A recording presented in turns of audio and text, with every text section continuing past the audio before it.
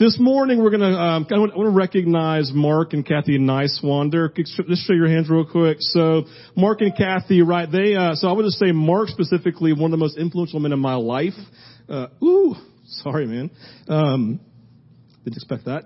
Over the last probably 25 years, he came to the University of Georgia, the Wesley Foundation, and just brought something in the moment that massively impacted who I am as a man, whom as a pastor and follower of Jesus. God, that was unexpected. Sorry. So anyway, so he's here today. He also was part of that core group that ultimately launched this church planting movement that we're a part of, the Transformation Network. And so to have you here today is truly an honor, and you can come back every Sunday. All right. So with that said, let's dive in this morning. We are in week 9 of our small group series called Seek First. And the idea is from this verse where Jesus says, seek first the kingdom of God, and all of these things, the needs of your life, the issues of your life, all these things you need, God will provide for them. I will meet you in the moment, right? And so it's just this 9-week study of just going after the kingdom of God. And what does it mean what is the kingdom of God? And what does it mean? And what's the tension of the coming of the kingdom that's here but not yet quite fully? And what does that mean for us? And what does it mean to express the fruit of the kingdom and to experience the power of the kingdom, right? And this idea, then what does it mean for us to live in this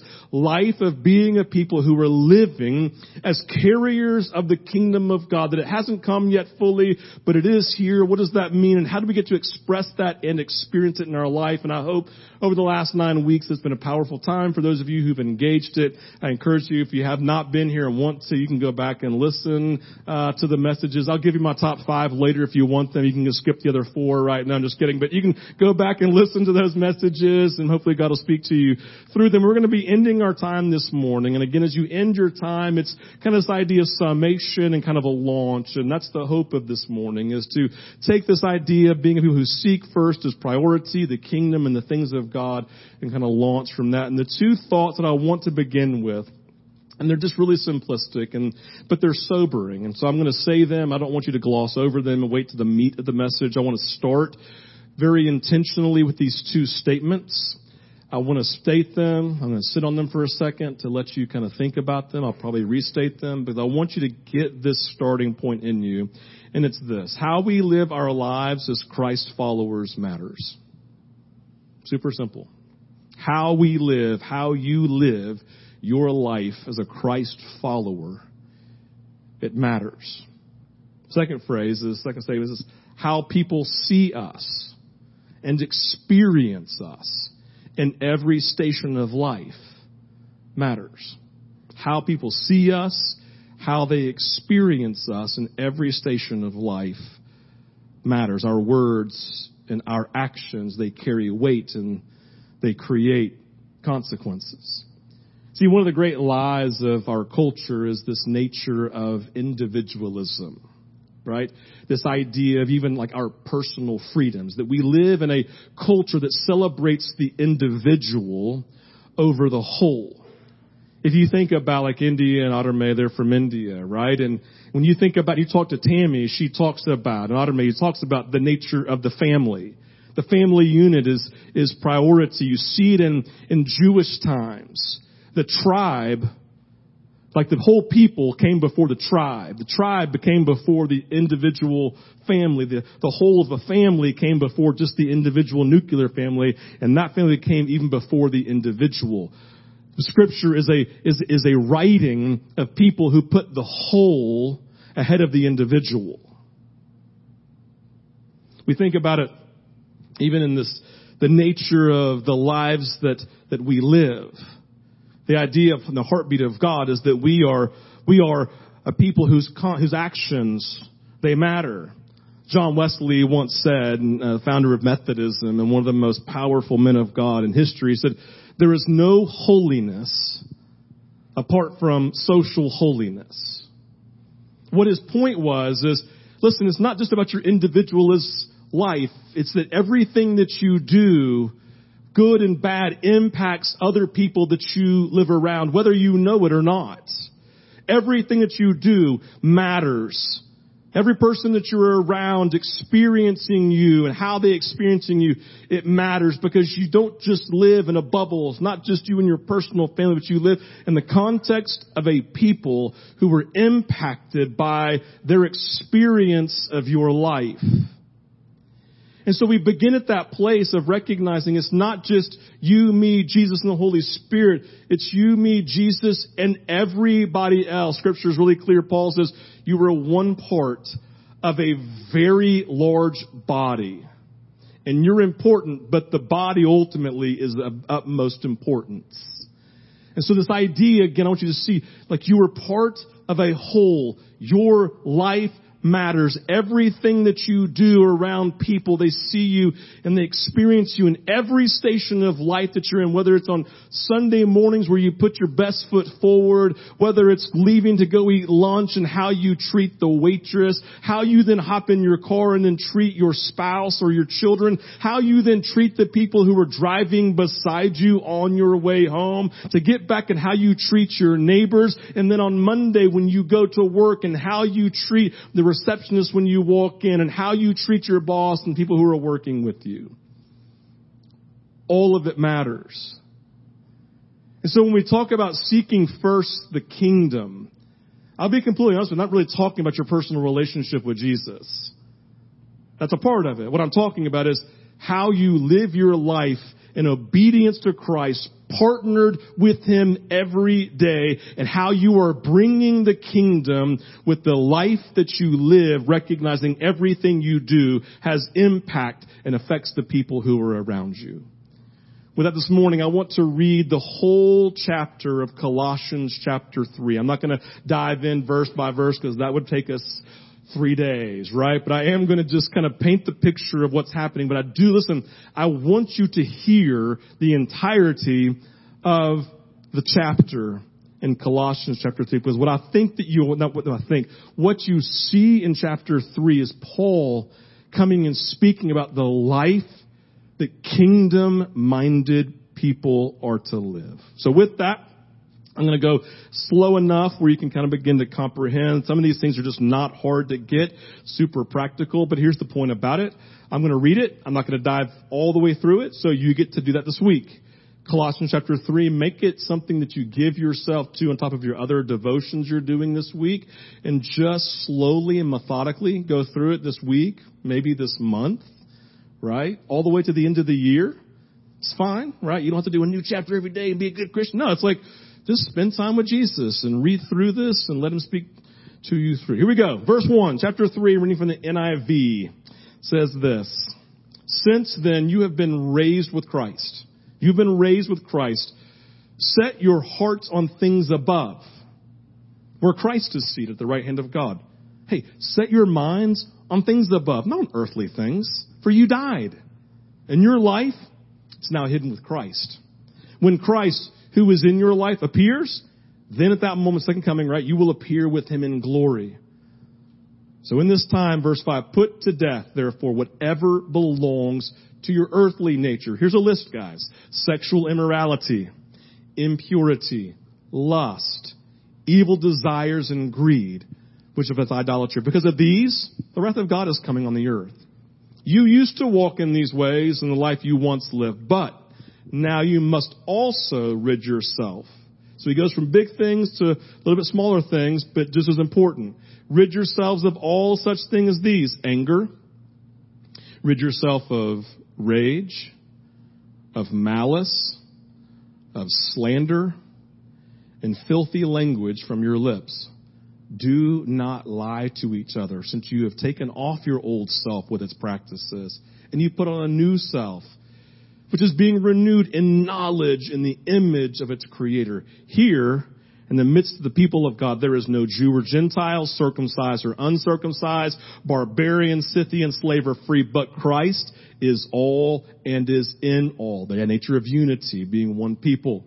Therefore, as God's chosen people who are holy and dearly loved, clothe yourself with compassion, with kindness, with humility, with gentleness and patience. Bear with each other. Forgive one another if any of you has a grievance against someone. Forgive as the Lord forgave you. And over all these virtues, put on love, which binds all of them together in perfect unity. Let the peace of Christ rule in your hearts, since as members of one body, you were called to peace. And be thankful. Let the message of Christ dwell among you richly as you teach and admonish one another with all wisdom through psalms, hymns, and songs from the Spirit, singing to God with gratitude in your hearts. And whatever you do, whether in word or whether it's in deed, do it all in the name of the Lord Jesus, giving thanks to God the Father through him. Wives, submit yourselves to your husbands as is fitting to the Lord. Husbands, love your wives, do not be harsh with them. Children, obey your parents in everything, for this pleases the Lord. Fathers, do not embitter your children, or they will become discouraged. Bond slaves, obey your earthly masters in everything, and do it not only when their eye is on you and to curry their favor, but with sincerity of heart and reverence for the Lord. Whatever you do, work at it with all your heart as working for the Lord, not for human masters, since you know that you will receive an inheritance from the Lord as a reward. It is the Lord Christ you are serving. Anyone who does wrong, we are paid for their wrongs, and there is no favoritism. There is no favoritism. Jesus loves us all equally. So chapter 3 of Colossians, it has a lot. It's so powerful. It describes this kingdom life of freedom that we found in giving our life to Christ. It creates a powerful image of one, the kingdom life we live, because we're God's chosen people, holy and loved by God. We see that in verse 12. It creates a powerful image of the sinful actions and lifestyles we are to let go of in verses 5 through 9.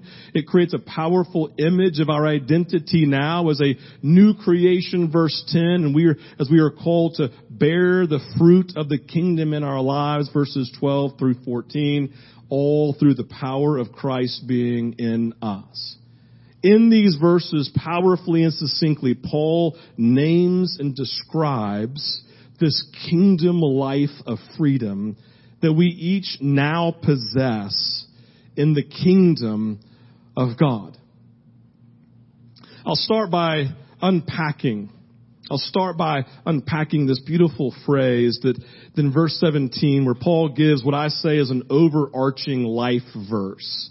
It's a verse of holistic language that acts as a reminder, it acts as a challenge, and it acts as a directive all in one. First, I'm going to read verse 17. It's holistic, it's a reminder and a challenge and a directive. He says, and whatever you do, it's on the screen, and whatever you do, whether in word or deed, do it all in the name of the Lord Jesus, giving thanks to God the Father through him. I love this. Whatever you do, whether in word or deed. In this piece, this phrase, whatever you do, whether in word or deed, the essence of this phrase is simple. The kingdom of Jesus, it should define everything you say in life. The nature of your words. Everything that you say in life, the kingdom should define this. Everything that you do, your deeds, should again be defined by the kingdom of God. Paul goes on in verse 18 to talk about living the kingdom life in our marriages between husband and wife, living the kingdom life in our parenting, living the kingdom life as children who are in relationship with their parents, and living the kingdom life in our work life, which is what the meaning was of verse 22. Don't get lost in slavery language. Bond servant in modern day language do not mean the same thing. He's literally talking about those who are giving themselves to someone that they work for every day of their life. And he's coming in the moment and says, hey, there's a kingdom lifestyle that you are called to be living. He says in verse 23, so whatever you do, the same language, whatever you do, work at it with all your heart as working for the Lord, not for a human master. So in how you are a husband, work for the Lord. And how you're a wife, work for the Lord. And how you're a child, work for the Lord. How you work for your boss, reality, it's not him or her. It's the Lord that you're working for in all things. That's the kingdom perspective. That's the kingdom life. Paul's idea is simple. Christ followers must view the kingdom impacting everything in our lives equally. That's the point. Everything that goes on in your life, every relationship that you're in, everything that you give yourself to, every moment of every day, they are to be treated in an equal sense. He highlights and names again in the Colossians their primary areas of life, and there really are primary life issues too, aren't they? Your marriage and your children and then being a child and then in work. I mean, all of those things are primary areas we give ourselves to. But then Paul comes in and highlights then all these areas of life and says, but the phrase, whatever you do, he comes to this and says, in the same way that God is king over here, he's then king of everything in your life. It's holistic in his mind. The kingdom of God, God's reign and rule breaking in, our leader, his leading us, our following him, our obedience, a mindset of Jesus in all things is to be our primary concern, our primary focus, and this heart for Jesus and his kingdom coming should be the origin for every decision and action we take inside and outside of the church. Here's the problem. The problem for us is the unintended sacred secular split that we create between what we call our spiritual life and our secular life. Like a question we ask ourselves, would you treat me, the pastor who you deem as holy, quote unquote, and sacred, differently than your best friends from college? Like your hunting buddies, when you're hanging out with them, would you treat them differently than you treat me just because you deem what I do to be a sacred and holy position? The idea of the sacred secular split for us, we act one way at church and around church friends and church stuff, another around work friends, neighborhood friends, or simply outside the life of the church. Again, as the pastor on the golf course, I experience this all the time. Like there's some of my favorite moments, right? When I'm sitting there and I by myself and I pick up in a twosome or a threesome and hop in my cart with somebody and man, they're like pounding beers and man, and there's like, their mouths running and they're talking about things and saying things and doing things. And I know, depending on how intentional they are about golf and how much they care about people in their life, somewhere between like hole 3 and hole 9, I'm going to get the question, hey, so what do you do for a living? All right?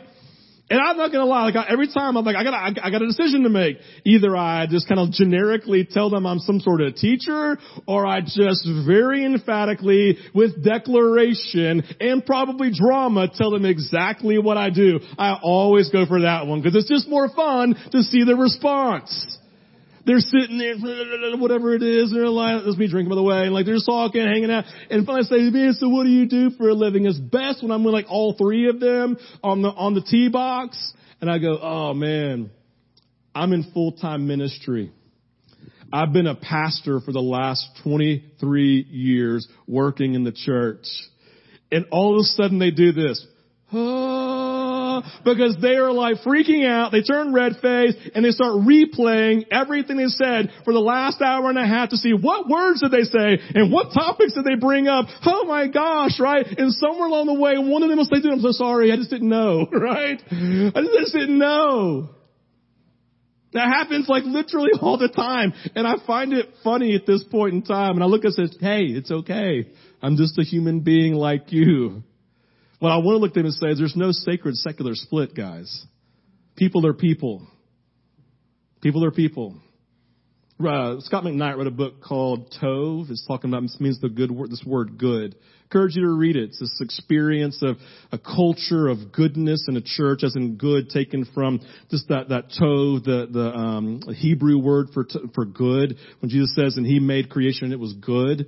Like it's the perfect picture. And he talks about it and using this whole story of creating a culture of a church that's Tov and that's good. And the thing is he talks about, he basically says, we live in this lie of a sacred secular split that church and church things are just different. There's only one thing. It's sacred. God's creation. There's no church world and secular world. There's just one world. And Jesus is ultimately Lord over all of it. And there's no acting different in our sacred and secular space because it's just all sacred because it belongs to Jesus. But we live in this lie. We live in this lie where sacred things like worship and prayer and church and small groups, we deem secular places like work or our neighborhood or our hobbies, right? In some of these places, we value things in church, but things we don't value, like we don't value humility, meekness, and compassion at work or in politics, and definitely not in our kids' sports, right? Like I look at it and go, man, the heartbeat of God, I don't know about you, but I've had people look at me and say, I want Jesus as my pastor, but I don't want him as my president. I want Jesus people as my pastor, but I don't want them to be leaders of our nation because they got to make hard decisions. They got to do things. They just got to be tough. I look at that and go, man, that's dangerous because there is no sacred secular split. You tell me you don't want Jesus leading our nation, leading our companies, leading our businesses. You don't want the traits of Jesus defining the workplace in which you work. Why? What if our staff acted just like the secular here at Vintage? Would you still want me to be pastor? Heck no. Why? Should be attention for you. Because what's happened is you bought into the lie of the sacred secular split. That's not biblical. It's not of God. There's just one world. It's in Jesus. It's King and Lord over all of it. And you are his representatives. You are his ambassadors. And Jesus is Lord over all of your decisions, over all of your actions, at all times. Kingdom supersedes everything. Again, simply stated, I'll just say it one more time. There is no sacred, secular split in the mind of God. There is only sacred or things where God wants the sacred to break in through us. Places where he wants his kingdom to be established. Have you ever thought about what Jesus establishing his kingdom, what his heartbeat would be for you? Listen, in your business, have you ever thought about that? What it would look like for Jesus wanting to establish his kingdom in your neighborhood? What it look like for Jesus to establish his kingdom in every single one of your interactions because you're good Christians at Chick-fil-A? Right?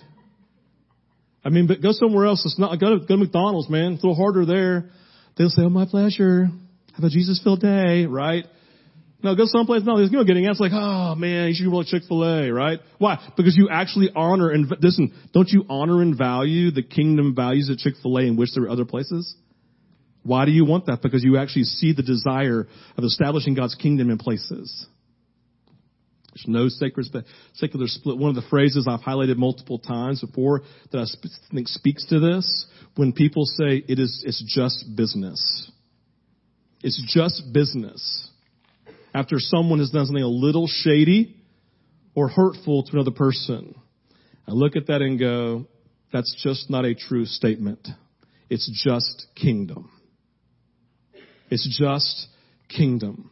That was a phrase birthed out of quote unquote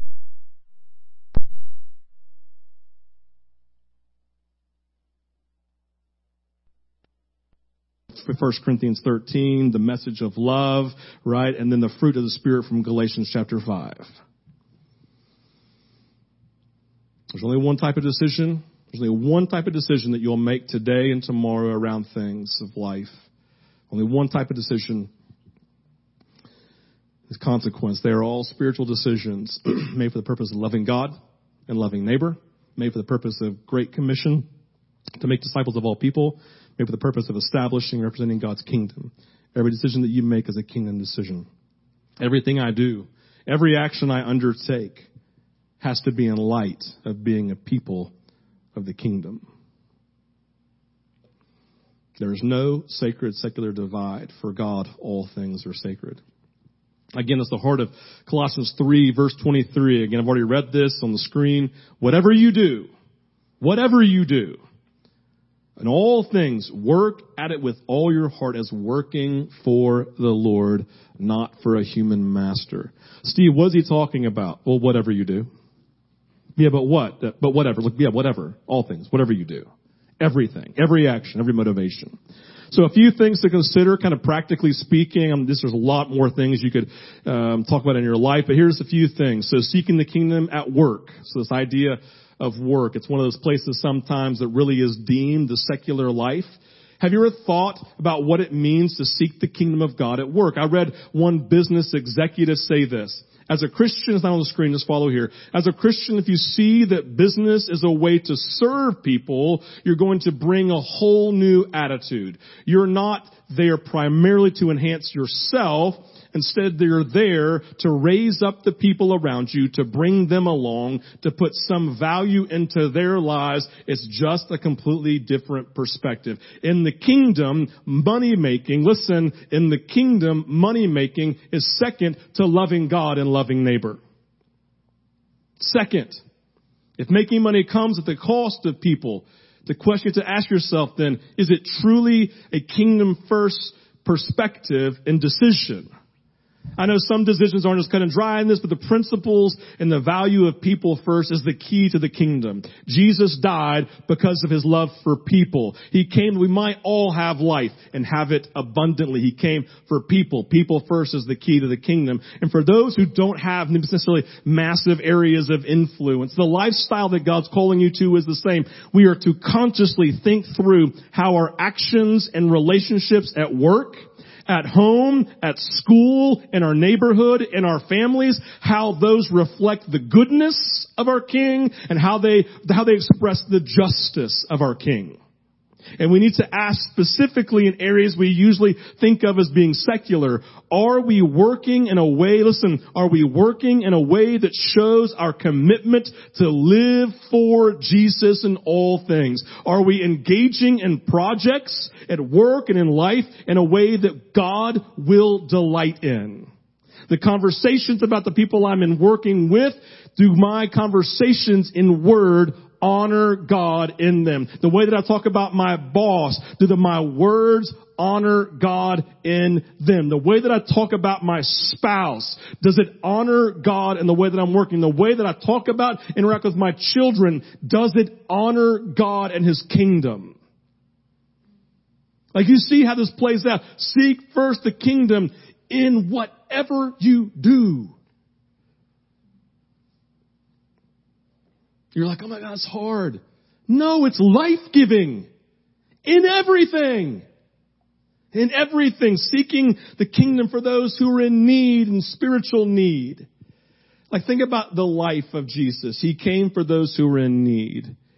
I love the testimony in the first several hundred years of the church, where literally like emperors would come and they'd write letters to other people and they would get angry because there are these pagans who were Christians who were literally caring for all of their poor and needy, and people were giving their lives to Jesus. The testimony of the testimony of church history is always the same. Jesus came to save the lost spiritually and to help those who were in physical and spiritual needs, feeding the poor and hungry, caring for the orphan and the widow, coming for those who were being trafficked and fighting for them. He wants to fight for justice for everything that's broken in society. Seeking the kingdom for those who are in need. So one key to maturity as we come is specifically think about the spiritual gifts, right? The spiritual gifts. So I'm talking about like this, the gift of administration, evangelism, and pastoring, and the gift of tongues, interpretation, the gift of prophecy, the gift of healing, discerning of spirits, right? All of these pieces holistically that are obviously still alive and well because we're in need of them today, right? One key to maturity in the gifts of God's Spirit is this. Am I as quick to exercise them daily in my life as I am on Sunday at church? Am I as quick to exercise the gifts of God's Spirit every day of my life as I am at church on Sunday morning? The church is not a building. It's not just a gathering. It's the people of God. And the people of God are only at church a few hours a week. We could say that the primary focus of the gifts of God's Spirit to express the power of the kingdom is not how they're used on Sunday, but how they're being used every other moment of our lives. Jesus did miracles in temples, but most of them were done when he was walking down the street. Jesus gave prophetic words in temple gatherings, but most of them were giving people's homes and on the streets with everybody around him, just doing life the rest of the week. Remember, there is no sacred secular split in the mind of God. The needs that we see aren't just things they aren't just things we do as outreach in our church. It's not just throwing money at something that's important. It's literally every day recognizing I have the Spirit of God in me. His gifts and His fruit are in me. I want to be a person of the kingdom. So everywhere I go, I'm going to be one who exercises those gifts. We. Listen, have you ever thought about this? And if you haven't, go read Colossians 3 of the next month. And then process this and let it blow your mind. The same power that raised Jesus from the dead now resides in you in the person of the Holy Spirit. And He's trying to get out every day and be Him. Just let Him. Process it, man. Does that scare you? Or does it get you fired up? Is it a healthy mixture of both? Good. Sobering. I'll never forget, I was reading a book one time. I'm not going to say the name of it because I don't want you to read it. But this thing he said, and it was really good. He was talking about the nature of the gifts, and he was talking about the nature of gifts every day. And he went to a church to speak, and this pastor came up to him and said, "Hey, this is Brother Andrew. Brother Andrew is," I don't know if he spoke like this. I'm just making it up, but he's like my favorite voice. He just says, "This is Brother Andrew. He's really gifted in the gift of prophecy. And, man, he's somebody you can trust. You might even take him on the road with you." And he looked at Andrew. He goes, "Hey, man, so how are you doing at work?" "Well, what do you mean, man?" "Well, are you killing it at work?" "No, I'm really struggling." He goes, "So you're not exercising the prophetic gift in your job?" "Well, what do you mean?" "Why don't you figure it out? Come back to me and then we'll talk." Because the reality for this guy is he recognized all the gifts of the Spirit are there, they're there to be used by God in everything that we're doing, even for the purpose of using it to move forward. And so he came back a month later. He said, "Man, I started listening." He said, "So I started sitting down with Jesus before every day and listening to His voice and following His lead at work. And it's amazing. God has really moved in that as I've taken steps of obedience. Man, I'm really moving forward and finding favor at work." He's like, "Fantastic. Now you can go on the road with me," because he recognized it wasn't just about inside the four walls. It wasn't just about praying on a ministry team on Sunday morning. It was every single day exercising the gifts for the purpose of the kingdom and moving forward. So seek first the kingdom as it relates to how you express the gifts in the places of need and in your life. And the third thing, this is the super simple, seek the kingdom in all things, right? That's just this phrase. I talked about it 2 times, right? Whatever you do in all things. How often do you think about establishing God's kingdom in every conversation and situation of life that you're in? As individuals who interact with our world, we need to consider how God's reign and rule would be seen and can be seen in all our encounters and relationships. Why? Because everything that we do matters. All of our interactions with people have consequences for good or for bad. And so in this, as a church, we consider the community around us. We seek its welfare as a way of fleshing out the kingdom. The gospel of Jesus is about God's reign breaking into our world, and that must have implications for our life, how we live. Again, for we are His ambassadors and His representatives. We are the ones people are looking at to see who Jesus is and what Jesus sounds like. Seek first the kingdom. Colossians chapter 3, verses 17 through 23, they just kind of sum up all the primary parts. I'm just going to read these to you on the screen. Go ahead and put them on for me. It says, whatever you do, whether in word, right, spoken, or deed in action, do it all as the Lord's representative in the name of the Lord Jesus, giving thanks to God the Father through him. Verse 23, whatever you do, I want you to work at it with everything inside of you, all of your heart, because you're working for Jesus, not for a human master. The takeaway is this, and then we're going to end. Toby can go ahead and come. Are you seeking first the kingdom? Are you seeking first the kingdom? Is establishing the kingdom the leading thought of how you live, how you work, and how you treat people? Is your life marked by the gifts of God's Spirit, just like it was Jesus' life? The invitation this morning is simple. Start seeking first the kingdom. And all things, recognizing all things are sacred to Jesus. Let's pray.